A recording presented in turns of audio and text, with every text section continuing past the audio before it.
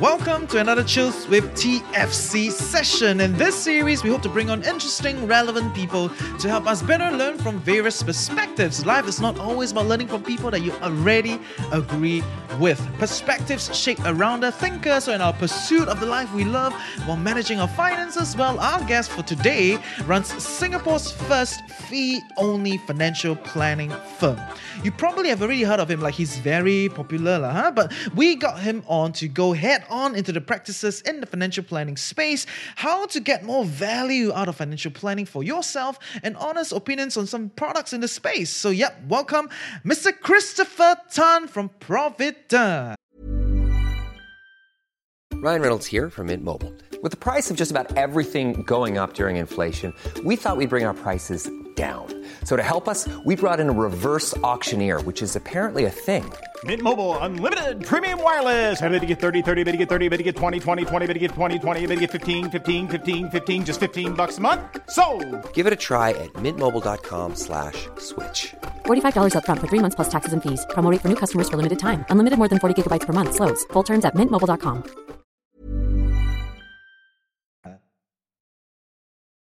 Like what you guys are doing in the financial field is interesting, right? Because the whole like fee-based only kind of thing, right? So it's sad that we are still unique, honestly, after 20 years.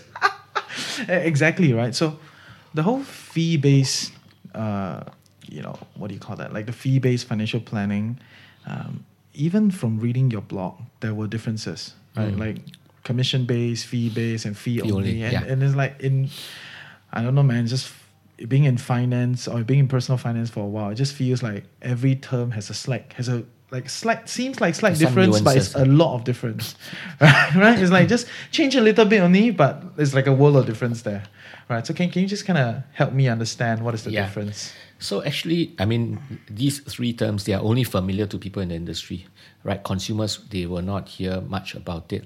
So commission-based, I think everybody knows what commission-based is. Well, basically, you go to, say, a financial advisor and the person say that, I'm going to advise you for quote-unquote free. But it can't be. There is no free lunch out there. And to be fair, these people has to be paid somehow. So how are they paid? They only get paid when a product is transacted, and because of that product transaction, they are paid a commission. Right? Sometimes consumer think about it's fine. I don't pay the commissions. It's the product manufacturer, the company that pays the commission. No, it's not true. You pay the commission, right? So like when you buy an insurance policy, the financial advisors, they get a cut of your first year, second year, third year premium. It comes from you, right? Because otherwise, 100% of your premium will so-called be invested. But no, they take a cut. So that's commission-based. Simple. Everybody understand that. The other extreme is actually us. We are fee only. Fee only means that we don't take commissions at all, zero, right? So the client is the one that actually pay us for the work that is to be done. And if there are any product transactions, and as a result of that, if there are commissions, they are paid, we rebate the commissions back to the client 100%. We try to look for products that has no commission, so that's easy. But if there are, then we rebate the commissions 100% to the client. So that's fee only. And then there is the in-between, which is fee-based. Fee-based means I charge you a fee, and if you transact the product, I get the commission as well. Now, fee-based advisor can say that I charge you a fee, okay, and if you buy lots of products from us, I waive the fee. So these are the three models, and there are problems associated with these models because the commission-based obviously has the greatest conflict of interest. The fee only has the least conflict of interest. Fee-based is kind of like an in-between. Yeah. Don't you find that fee-based can be even more conflict of interest? It feels like it feels like it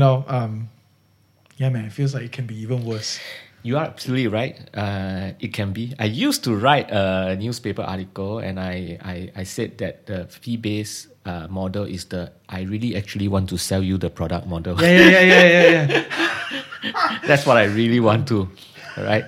So usually for the fee-based model, the fee is very low. They charge you like $100, $150, but I actually really want to sell you the product, and if I get you to buy the product, I'll tell you that I'll waive the fee. But that's because the commission can be a few $1,000.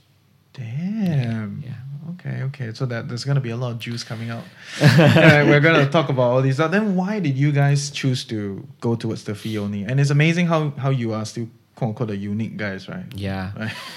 Yeah, well, I hope I can be so noble to say that, well, it's because of the client interest 100%. Well, initially, I would say it wasn't. Initially, the whole motivation behind was that we wanted to be unique.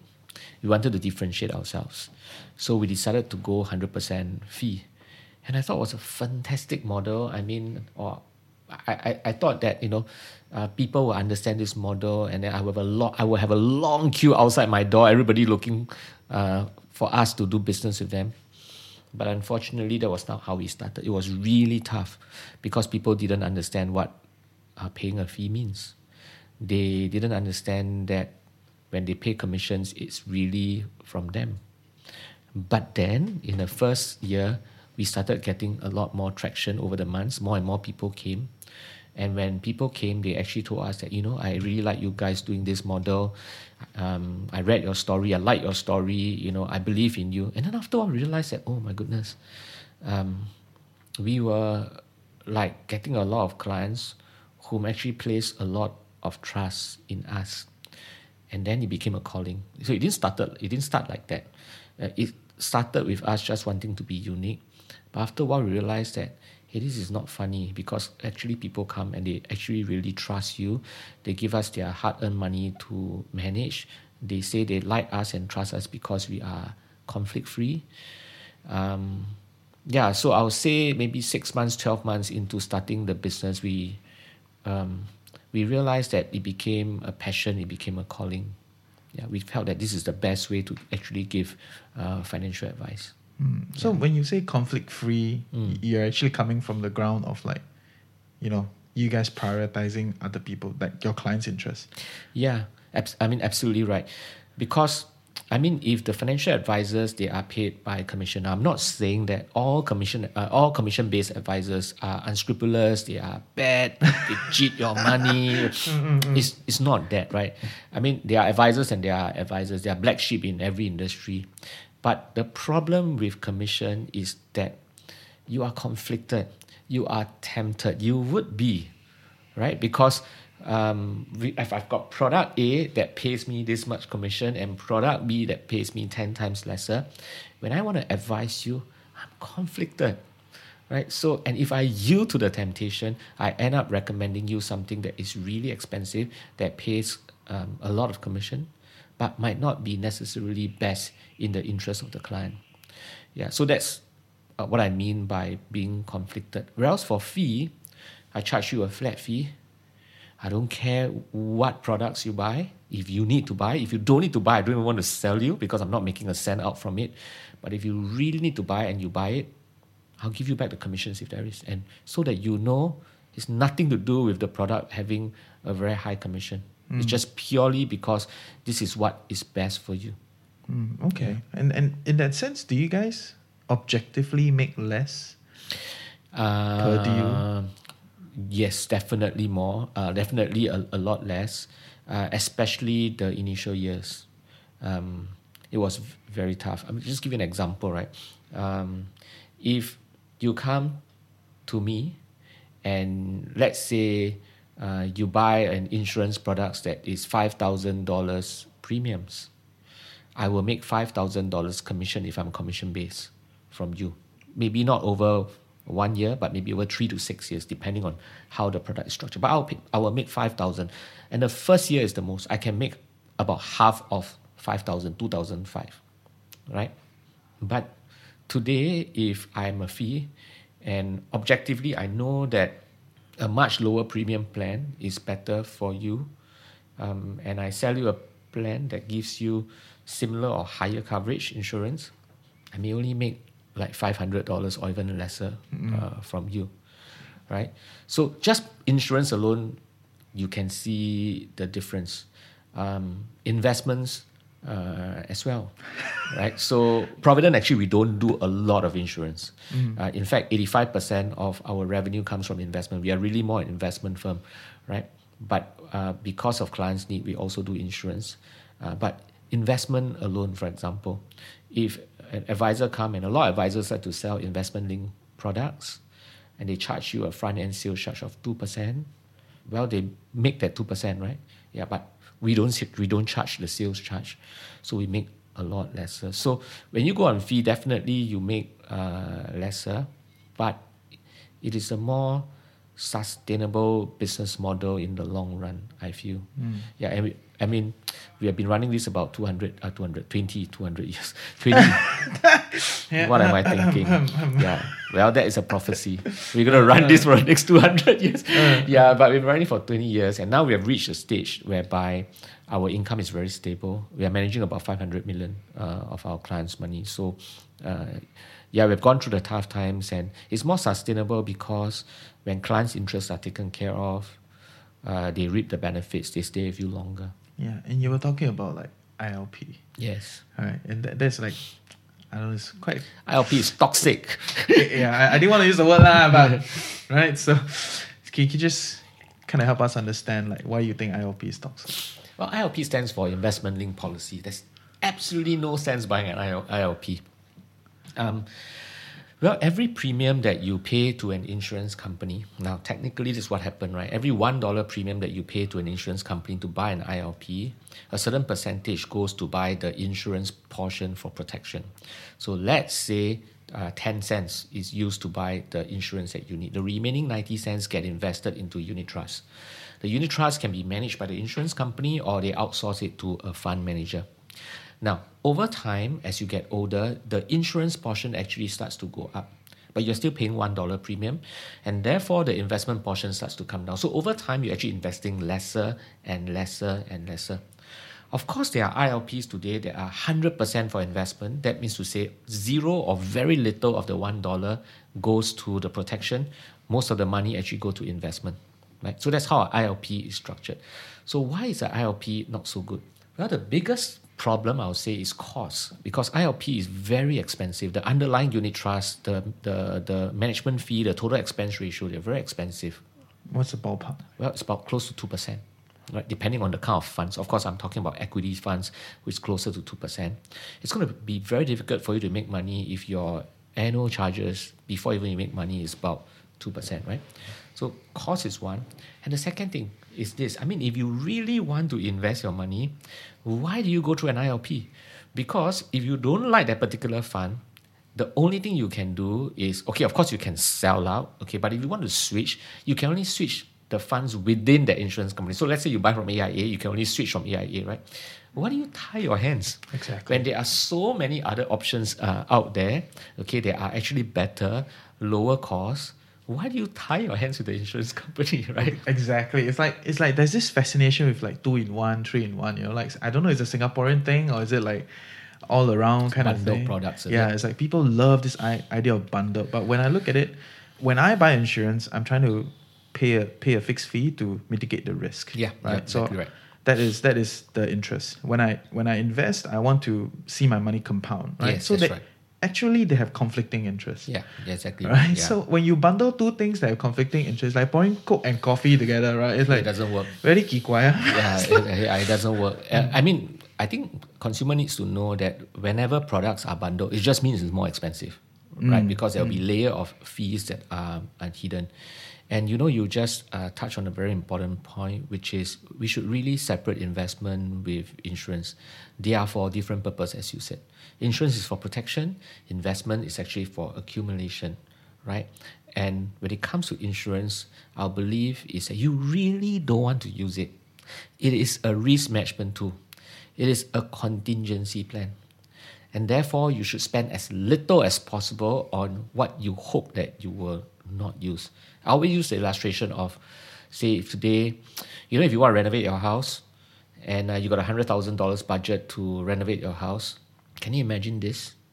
You spend $80,000 buying fire extinguishers and then only $20,000 to renovate your house, right? And then on housewarming day, you invite your friends and your friends come and they walk around, they look at your house, it's like so badly done, you use very cheap material, and they'll ask you, Reggie, how much do you spend on renovation? And you said $100,000. But it doesn't look like $100,000 renovation. He said, no, wait, come, let me show you. And then you bring them to the room and you open up that room, and sprawling all over the floors, you see fire extinguishers of different size, different type. And then your friends were like, why? What is this? I said, because I'm so afraid that, the fire will consume my house, and therefore I spent $80,000 buying fire extinguisher. I mean, it's like ridiculous, right? It's just totally ridiculous because you should have spent more money using better materials, for renovation, right? Nobody spent most of their money buying a contingency plan. And insurance is like that. Insurance is a contingency plan. So spend as little as you can on that contingency plan. Buy as much as you need so that, if it happens, you are protected. But most of the time, it's not going to happen. Most of the time, it's not going to happen. You will be able to live a long life most of the time. And therefore, you must have enough money to save towards the eventuality. If you spend so much money buying insurance, the only way you can reach your plan is you die. You better die young. Exactly. Because I keep hearing things like, I buy this insurance so that if something happened, then I got this lump sum that comes out. I'm like, dude, that's not your main plan. Yeah, owning the insurance is not going to reduce your risk of getting that thing or whatever thing, right? It's the same. And by piling so much money in, then you are banging on yourself getting that shit, right? We have to keep the main thing, right? The main cast is actually your accumulation plan. Your insurance plan is a supporting cast. It's the minor. So we must major on the major, not major on the minor. When you spend so much money buying insurance, we are majoring on the minor. Right? So I think we need to understand that. And do you come across... Okay, I don't know because I'm not in this space per se, but it feels like, right, a lot of people are overinsured, broadly speaking. Right? So I don't know, based on your cumulative understanding, do you feel like Singaporeans are generally overinsured? They're buying too much insurance? Okay, so this is the thing, right? The thing is, most Singaporeans are spending too much money on insurance premiums, but they're underinsured. Okay. Because they are buying very expensive whole life plans that cost a lot to buy, but the coverage is actually very low. Yeah, so I've seen many senior executives, they spend like 20,000-30,000 per year on insurance policies, but they're still undercovered. So that's the situation in Singapore. I mean, it's improved over the years, but the fact is, and don't take my word for it, you can actually go and Google it. MAS has a survey on it. Most Singaporeans are still underinsured, but yet they're spending a lot of money on premiums already. Yeah, I have some friends who literally just went on, the insurance platform and just buy on their own. Right? They're routing out the middleman, right? Yes. And they're getting much cheaper premium for much more coverage. Yes. Unfortunately, the downside is that there is a limit to what you can buy from one insurer, right? If my memory serves me correctly, I think the max you can buy from one insurer is like 400,000. A lot of people need more than that, especially if you are just married, you have young children, you probably need about 800,000 to $1 million coverage. So you have to go like different insurer to buy. And not everyone is like your friend. They're not savvy enough. Because you don't get advice. You go in there, you must really decide what you want and all that. So, yeah, not everybody will be able to do that on their own. And in that sense, what do you guys do to kind of help these people to be more aware in that sense? Yeah, so I mean, for our clients, so Providend, we serve mainly the affluent clients. So for our clients, well, they just come. Yeah, they come. Usually when they come, they just bring their whole stack of insurance policies that they have bought over the years. And then we clean it up big time. Yeah, we take a look at it. We read every contract. We will tell them that, these things, you don't need it anymore. Get rid of them. You're wasting money, right? Keep those that are still good enough. And if you are still short, we actually buy for them. We actually advocate a lot of term insurance, which is pure coverage, no investment. The premium is like 10 times cheaper as compared to if you buy whole life. So for clients, that's what we do. I mean, we write quite a bit on media, mainstream, social media. We conduct a lot of talks to advocate how a person should do insurance. Yeah, so I mean, try our best, but we cannot fight the power of the industry. Yeah, I get it. For our listeners' sake, right, could you just kind of share with us the difference between term and life? Yeah. Right, there's this endless debate out there.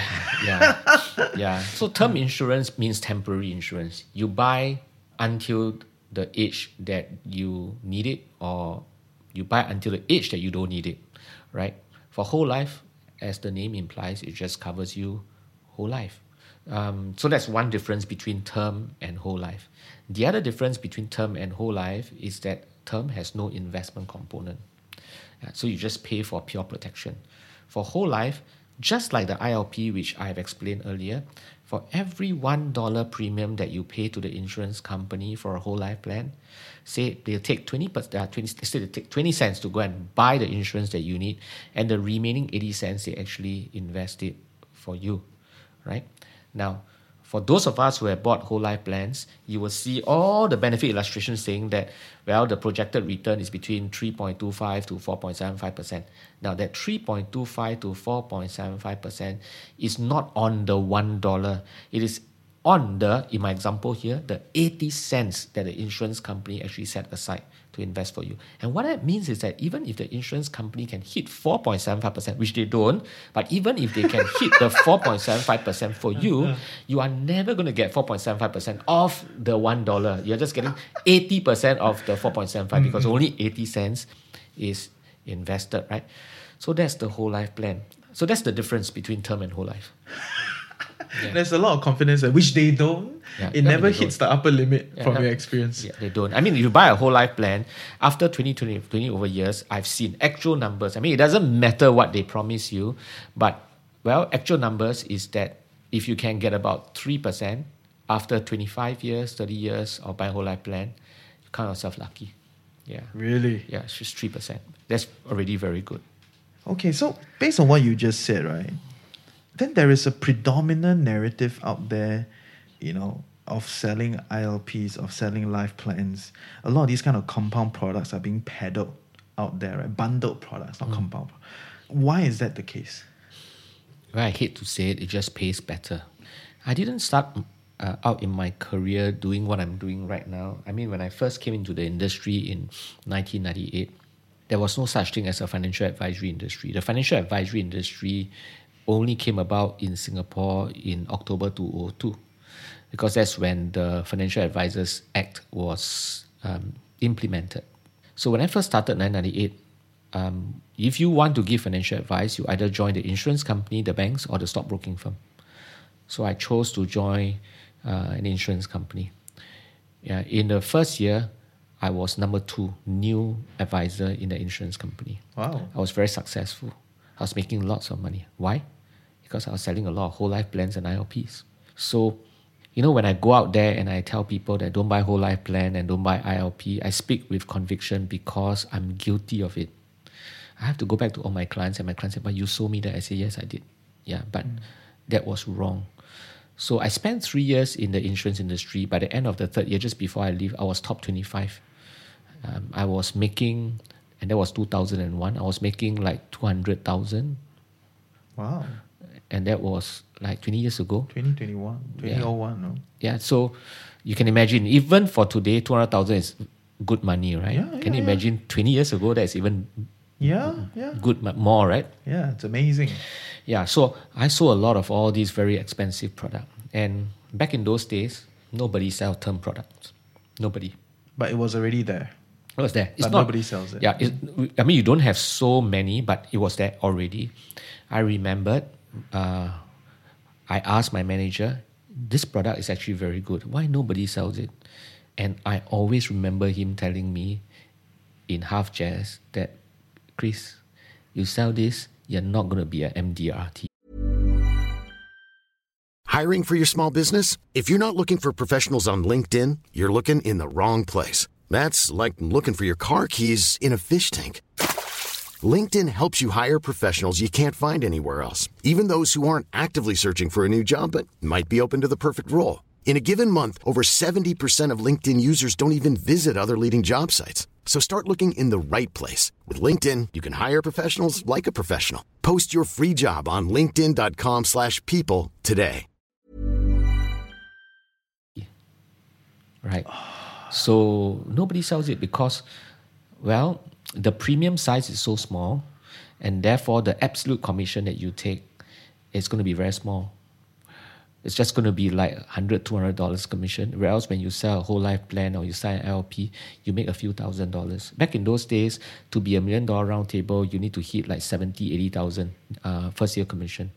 How are you going to hit 70,000, 80,000 first year commission if you're only selling a product that makes you $200? Very difficult, right? So I know how the industry works. The industry rewards advisor when they are MDRT or call the table or top of the table. You are put on the podium. Yeah. When your sales numbers are good. Yeah, exactly. It doesn't mean you're a great advisor. It doesn't mean you're I'm trying to understand this thing, right? It doesn't mean you are a great advisor at all. Just means you sell a lot. Wow. Yeah. So you are recognized that way. You go for incentive trips based on the volume of sales. Right? So if you look at the motivation, everything is wrong. All right? Everything is wrong. It's nothing to do with advice. And so I'm not going to say that all advisors sell whole life and ILP and because they all want to make a lot of money. And it's back to what I said earlier. The attraction is just too strong. It's not easy to fight it. It's not just the money you make, it's the environment, right? If you are doing all the right thing but making very little and not making MDRT, nobody's going to notice you. Nobody is going to come to you and say, Reggie, wow, you did a great job. Nobody is going to invite you for speeches. Nobody is going to tell you, nobody is going to ask you to talk about your success. You have no success story to tell because you're just not making the sales figures. You're just going to go to the airport and send your friends off for their incentive trip. You're not going to go for the incentive trips. Yeah, so it's difficult. It's not that there are no good advisors. It's just, so kudos to those commission-based advisors who are actually really ethical. I salute them because it is just so tough to be able to go against the grain. Sounds crazy, right? And when you guys are trying to do what you do, which is like fee-based, right? Fee only. Yeah. Do you find it difficult to attract talent?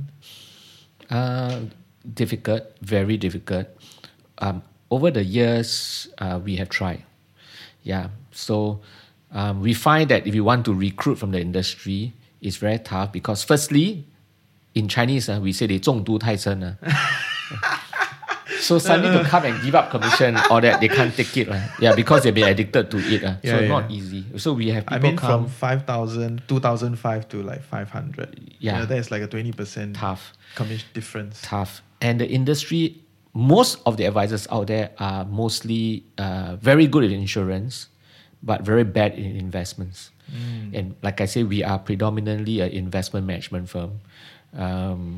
We give advice in insurance, but we don't execute it. We actually refer it out to our sister company, Money Hour, to execute it. We don't make a single cent from insurance. We are mainly doing investments, right? So when we get all these people, they are weak in investment. They can't advise in investment. So you are right, it's not easy. Firstly, 中毒太深. Secondly, don't have the investment skills and knowledge. Thirdly, a lot of them, I would say, not all, but a lot of them are serving the mass market while we serve the affluent. So not easy to be able to have that ability to serve the affluent, not everyone. When you say that the general people out there, right? Because what I'm sensing is you're telling me that generally insurance agents out there, they are more insurance focused. They're not as investment focused, right? So can I say that broadly speaking, the investment advice that come out from insurance agents is substandard? I mean, we're not trying to blanket everyone, but we're talking about probability. If some insurance agent come and give you some sort of investment advice, the tendency is there's a sales bias. I would say generally speaking, yes. Yeah. Of course, there are advisors out there who are strong in investments. I've not seen many. I've not seen many too. I've not seen many. And that's also because of the limited range of products that they have, right? I mean, there are many problems with this, right? Now, if you say, okay, like for us, when we do investment products, we charge an annual management fee. Okay, so the annual management fee from a bond portfolio can be just, say, 0.5%, say. Yeah. So if a client invests, say, 100,000 and you charge a fee of 0.5% first year, I mean, how much is that? It's $500. So now, if you take $100,000 and you see an advisor, it is quite unlikely this guy will sell you an investment product. it is quite likely that this guy will actually recommend an insurance product because the compensation is higher. Once again, back to compensation. Back to compensation. And because of that dominant thought, right, every day you are just doing insurance and insurance. So you end up being advisors who are probably very knowledgeable about insurance. But when it comes to investment, not so much. Because that's not your key focus. And from what I understand, right, a lot of people don't recognize, I hope you can share with us more, like actually a lot of these insurance agents that you meet, right, or your wealth planners or whatever they call themselves, they're actually resellers. They're distributing from the OG company, which is a wealth manager or the original insurance company. Yeah, we call them the product manufacturer. Okay, so the product manufacturer, and then there is the reseller, right, the distributor. And then from a client's viewpoint, right, how do I then manage this multifaceted interest? You know, like I want to go direct, but they don't want to entertain me. Then I go here. So yeah, I mean, there are many ways you can go direct nowadays. Not that there aren't. If you talk about insurance, you can go straight to the insurance company, which you mentioned, some of your friends did. Those are called DPI products, direct purchase insurance products. The downside with that is you got to do some studying, right? Yeah, yourself. Not some, I think quite a lot. You really got to learn. Yeah, no advice, right? Yeah. Now, alternatively, I mean, I have to declare I'm being biased here because I have a joint venture company called Money Owl. You can actually go to Money Owl website. They put up the insurance companies that they represent. You can go and compare the products up there. And if you decide to buy, there is actually an advisor that will advise you, right? Now, the thing is that Money Owl still take commissions. It's just that they take 50% commission. The 50% they rebate it to you. So they still take comms, but the advisors are all salaried. Right? So you can still go direct in that way. For investments, I mean, today you can go to robo-advisors if you want to go direct. Of course, you can also just buy ETF from the exchange. You just set up a stockbroking account and you can just trade the ETFs yourself. But not everybody is like that, right? Because investments is not just about buying and selling. You might need advice, and in that case, then you should not go direct. But there are channels today that you can go direct. Yeah. And I think when I read one of your articles, right, about wealth managing, which is what we're talking about, right? You talk about how like wealth managers, you know, focus a lot on speculative themes, right? It's like, I mean, honestly, there's a whole media sector around this. MSNBC, Bloomberg, every day must have some reason. Stock market move, eating out your reason, right? So US election. Yeah, must have some reason. Cannot be it just move lor. Yeah, it's entertainment. Right. So even in the wealth management field, you feel that there is this kind of speculative themes going on, or? Yeah, I mean, I think the industry has propagated this whole belief that investment is like a gamble. And there are people out there who has a crystal ball to know how the market will move tomorrow, next week, next month, next year. And the whole industry is built on that. The media industry is built on that. It is. Right? Because otherwise, if every day you wake up and you turn on the financial pages and it says, stay invested for the long term, don't worry about the short term. I mean, nobody is going to read, right? I mean, no sector. I mean, there's no fun. Right? People like to read that, okay, so, well, the US election is going to go this way. If Trump wins, it's going to be like that. If Biden wins, it's going to be like that. Well, they're going to talk about, we are going into a pandemic, and the economy is going to be very bad over the next 6 months or so. You should hedge yourself against this by buying gold. People like that. They like prediction. But what is the truth? The truth is evidence, and again, don't take my word for it. You can just go and Google SPIVA, SPIVA, and there are many scores of evidence have shown that most investors whom try to do that and beat the market, they fail. Most people actually fail to do that, right? And because of all these guessings, managers who are doing all these guessings, they charge a much higher fee. Again, it's down to compensation, right? Whereas for managers who don't try to guess the market, they actually charge lower fees. Yeah. So again, at the end, it's compensation that drives behavior. Okay, so fundamentally, it still comes back to lower fees, more longer term strategies, and then you will just naturally perform aligned with the market. Yeah, I mean, in investing, actually, it's not rocket science at all. I mean, for those people who study finance and you are listening, you study finance, you understand what I'm saying, right? There is one main thing that drives the return of stock market, the long-term return of the stock market, and that is earnings or profitability. What drives earnings or profitability? Demand for goods and services drives earnings. What drives demand? Population growth. So we've got to ask ourselves, is the world population growing? It is. Are there going to be demand for goods and services going forward? There will be, because population growth. And simply because of that, most companies are going to be profitable. Of course, some companies will collapse. Most companies are going to be profitable. And that is why, again, factually, you see the stock market always going up in the long run. In the short run, there will be a lot of noise. There will be a lot of irrational behavior that cause the stock market to go up and down. But it's very hard to catch that. So if we look at the stock market over the last almost 100 years, the major markets, S&P 500, MSCI World Index, MSCI All World Index, Emerging Market Index. The longest, of course, S&P, Dow Jones. The one thing remains consistent, and that is it always go up, the stock market. Yeah.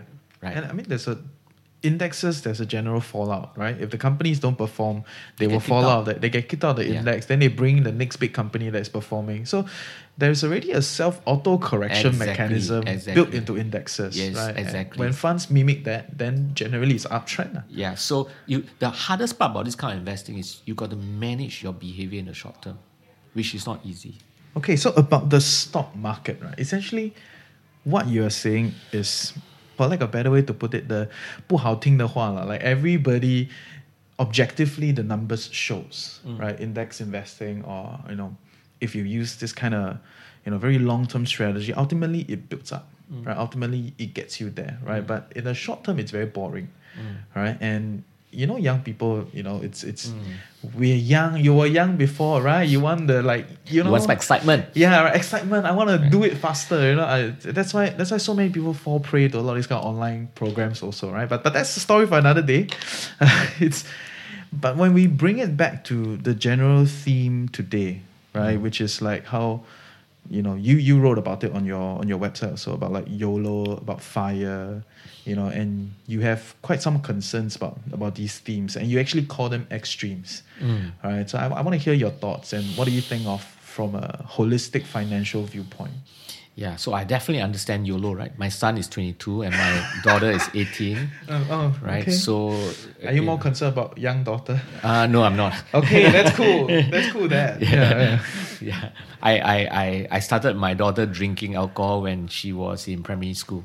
Okay. Yeah, so she has drank every alcohol out there, all sorts. Well trained. Yeah, well trained, and nobody can make her drunk, so I'm okay. Okay. Yeah, but so YOLO, right? I mean, we all know YOLO, which is you only live once, and a person who adopts this kind of ideology believes that you never know when you are going to die. So just spend, enjoy life, eat, drink, and be merry for tomorrow, which we do not know when it's tomorrow. Tomorrow we die, right? Don't leave the enjoyment till much later. That is YOLO. The problem with the YOLO philosophy is that if you adopt it, what if you don't die? And you live a long time, you are not going to have enough save up for tomorrow. So that's the downside, and we all know that. Now, the other extreme, of course, is this new, not so new, but pretty new in Singapore, movement called FIRE, which means financial independence, retire early. It is an ideology that came from the West. Yeah. And a lot of young people, they like this. Most ideology come from the West these days. YOLO as well. Right, YOLO also came from the West because the Western media is so prominent, right? So good at it. So the FIRE ideology is, it's extreme in a way whereby totally opposite of YOLO, right? I scream and I save, so that I can achieve financial independence as early as 40 years old. Right, so I basically deny myself from all the luxuries, and all that. But again, the problem with this ideology is that, we think we have a contract with God. we think that we will never die, right? So we will study very hard, work very hard, retire, enjoy life until 85 years old, let's say. But life is not like that as well. Death can take you away tomorrow, you don't know. And if you overdo it and you scream and you save, then you don't get to live life today. And there are many things that are time sensitive. You cannot wait for the future to do it. If you're a parent, you definitely understand what I mean, right? I mean, if you have young children, they grow up very fast. And monies must be used to build memories with them when, they are still with you. Our parents, they grow old. They will die one day. And sometimes we need to spend money to build memories for that. Living a purposeful life sometimes require money, right? And we cannot say that, well, I will wait until I'm 60 years old, I'm 50 years old, then I do it. Because we might never have a chance to do it. So I think these two ideologies are extreme. And I think we all need to, like in all things in life, we all need to have that balance. Right? I mean, we need to be able to set aside a certain amount of our surpluses intentionally, doing something that is purposeful, doing something that if you die today, you at least will tell yourself you have done it. Yeah, but not overdoing it such a way that you don't leave anything behind for the future. So then, in the case where you think YOLO and FIRE are extreme. Honestly, I think they're extremes also, right? For a short period of time, I subscribe to FIRE, but after a while when I have attained it in some ways, right? And I feel like this is kind of stupid because there's nothing to do, right? There's so much aspects of life that you choose to cut just so you can attain the FIRE. Yeah, so right. I mean, I've been there before, not FIRE, but I have lived a life as if I was on fire, right? What do I mean, right? As an entrepreneur, I spent, the earlier days of my entrepreneurship working very, very hard. I wasn't doing it for FIRE, I was just doing it for the business. I was working very hard. And as a result, I didn't spend enough time with my family, with my kids. I don't like to go for holidays. If I go for holiday, after 5 days, I want to come back. And even in that 5 days, I will bring my laptop. I'll work all the time. And I'll go for very short holidays. I won't go anywhere far. Johor. Bintan, Southeast Asian countries. Yeah, but little did I realize that actually I was depriving my children, depriving my family for spending time. Yeah, the wake-up call came in 2009. Yeah, I mean, it's a long story. I won't go into telling that story. But when 2009 came, I realized that, well, actually, my kids are really growing up and I'm depriving them. Yeah, so that was the change. Yeah, and since 2009, I've been taking my family every year for a long holiday. And now that my kids are 22 and 18, the truth is they don't really like to go for holidays as much with us like before. They want to go with their friends, and they have been going with their friends to Korea, on their own, and doing all their that thing. Yeah, but then now when they look back, they remember these memories that we have built together. So I think these are important things in life, and I think we need to know that money at the end of the day is an enabler. We can have a lot of money in the bank and not happy. I'm sure people know that. Yeah, tons of people are like that. Yeah, so use money to enable you to live the life that you want. And life doesn't start 20 years later. Life starts today. Yeah. And you talk about this thing called finishing well, right? As a model that you propagate. Yeah. Right? So, just kind of help us get it. What does finishing well mean? Well, finishing well means that if at any point in time you are called to go home, you have lived out your purpose. Called to go home, you mean yao lah? Yeah, means you die. Yeah, it means you die. Okay, very polite. Called to go home. Or last time people say when you disappear from this world, when you die, you have lived your purpose. It is a model that I developed, in 2009. After going through a very difficult period of my life whereby I was just so workaholic, just spending time working. And I developed the model to sort of like remind myself that I will not do it again. So it starts from taking time to understand what is your purpose. What do you want your purpose to be? And once you know your purpose, you align the 5 areas of your life to your purpose. Generally speaking, there are 5 broad areas of our lives. The first one would be your professional life, and then your family, and then if you have a faith, your spiritual life, and then if you have friends, all of us have, your social life, and then we are all part of a community, so our community life.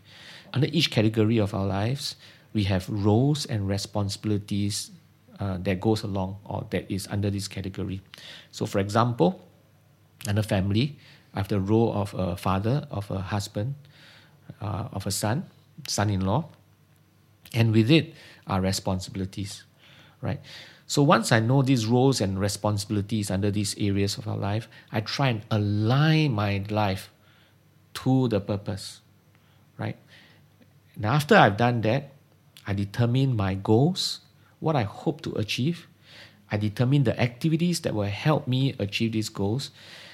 And so if I do that, actually every activity that I do on a daily basis, they are actually aligned to my purpose, right? So the small little things that I do each day, when I wake up, I take care of my kid, I drive my kids to school, I'm doing it in a purposeful manner because it's aligned to my goals.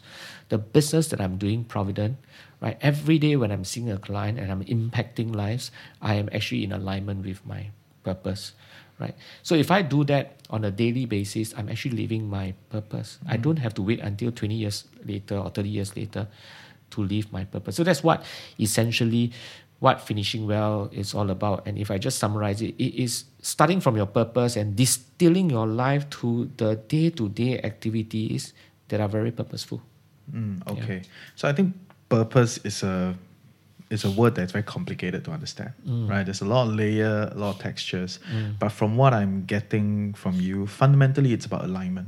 It's about doing things that you believe in, living day-to-day a life that you can love and you believe in, right? In that sense. Yeah, purpose is about something that you hope to achieve. There's more than yourself, right? It's usually about what you want to do that will impact life outside of yourself, right? Something that you find meaningful. Yeah, and I think at the end of the day, we all are in search of a certain purpose. You didn't do this podcast just to make money, right? Surely something must have triggered you to want to do this podcast. Perhaps you do this podcast because you have seen enough shit happening in the industry and you want to go out there and tell people, right? Of course, along the way, we need to make money. Yeah, it's true. Right? It's true. So I think if we live life just making lots and lots of money, but it's not purposeful and you absolutely hate it, it's not sustainable. Yeah. Okay, thanks for sharing. Thanks for coming on the show. I'm Most sure welcome. a lot of good juice. Everybody learned a lot of good stuff. Thank you. If they want to look for you, just head to providend.com, Money Owl, all those kind of stuff. Very popular now these days, right? So thank you. Thanks for coming. We'll see you around. Reggie. Thank you. Take care. Thank you, Reggie.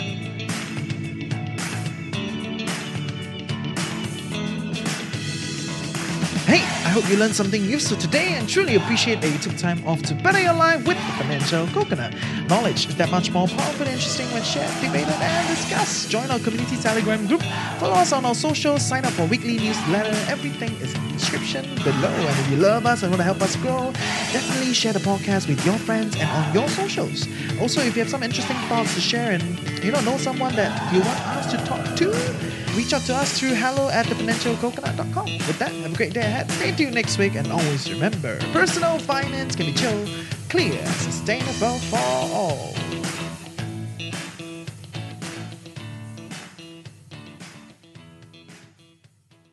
Okay, I hope you had fun listening to Chris, a very jovial, interesting person. Very blunt laugh, for lack of a better way to put it. So I had a lot of fun talking to him, and I'm sure you picked up a lot of good value while listening to our conversations, right? Next week, we have another great friend of ours, Keith from Investment Mode. So it's one of the largest financial... Should I call him financial planning? No, one of the largest stock platform, stock blog platform in Singapore, right? So investmentmodes.com, you can check it out. Keith will be coming on to talk to us about this concept of, do you need to invest to retire? Although he did invest, like he is one of the biggest guys, in the retail space, right? And so I'm going to dig his brain into that perspective. How does he see investments? How does he see retirement, stock picking, and all this kind of stuff? But he did transit from an IT career. Now he's in a financial company, right? So that's going to be fun. We'll see you next week.